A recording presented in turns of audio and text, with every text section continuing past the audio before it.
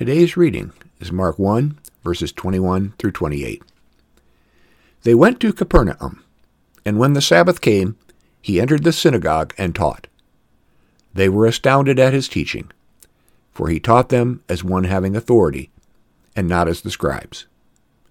Just then there was in their synagogue a man with an unclean spirit, and he cried out, "What have you to do with us, Jesus of Nazareth?